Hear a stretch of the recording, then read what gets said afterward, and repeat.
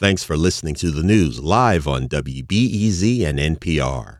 The WBEZ stream sounds great in the kitchen on your smart speaker and anywhere on the WBEZ app. Listen every day. Good morning. I'm Adora Namigadde, and this is The Rundown. Migrants are now subject to a 60-day limit on how long they can live in Chicago city shelters. A WBEZ analysis finds that a majority of migrant shelter stays have been longer than that.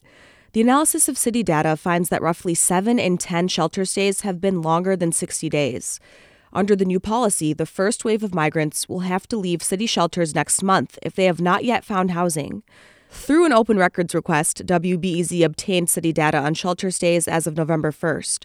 An analysis found that an average stay was 76 days for migrants who exited a shelter by then.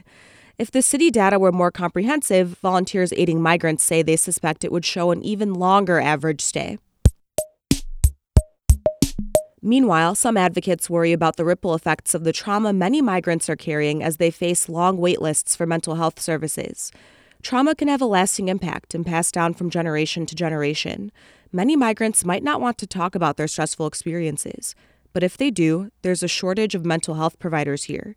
Steph Wilding is the CEO of Community Health. It's a free health center in Chicago that has been treating migrants. When we think about what the need for mental health services truly is, I don't think we even can begin to even fully understand the depth and scope of that. Individuals are still in their trauma. Wilding said her wait list is the longest it's ever been, more than 100 people. But there are other ways to help migrants cope. Support groups, for example, have been popping up around the city.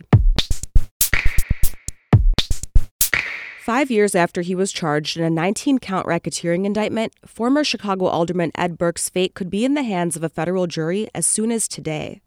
Over the past month, prosecutors called 36 witnesses, played 100 secret recordings, and say Burke's own words prove that he is a bribe taker and an extortionist.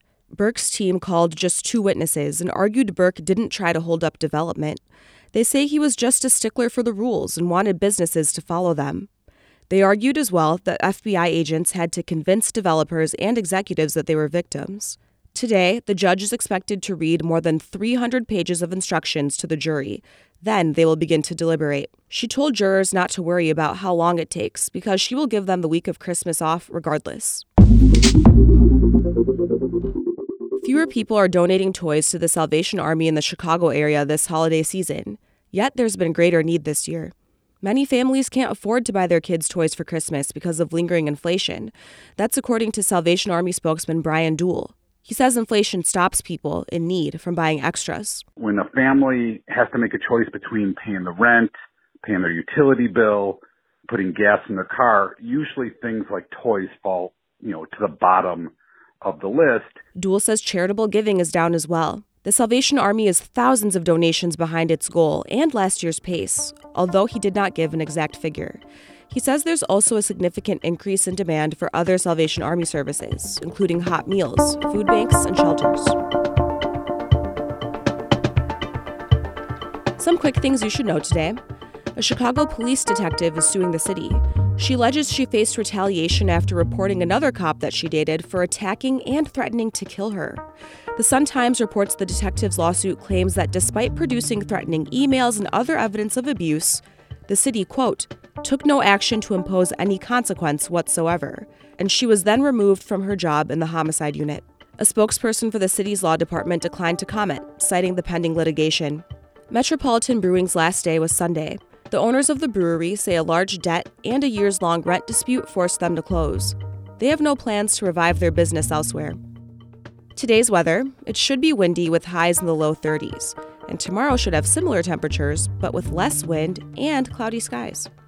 Later today, we're talking about the most memorable Chicago news of 2023. I think my favorite was Chonkosaurus, the ginormous snapping turtle. Only because, all of the other animals in, the pantheon of, Chicago mascots that pop up have all been, these tiny, skinny things. And Chonkosaurus was, this huge, thick monster. My Rundown co-host, Aaron Allen, looks back on some of the year's biggest stories with Hunter Kloss, who writes the Rundown newsletter. They talk Chonkosaurus, NASCAR, police district councils, and the ongoing migrant crisis. That's all today at 1 o'clock. I'm Adora Namigade. Thanks for listening.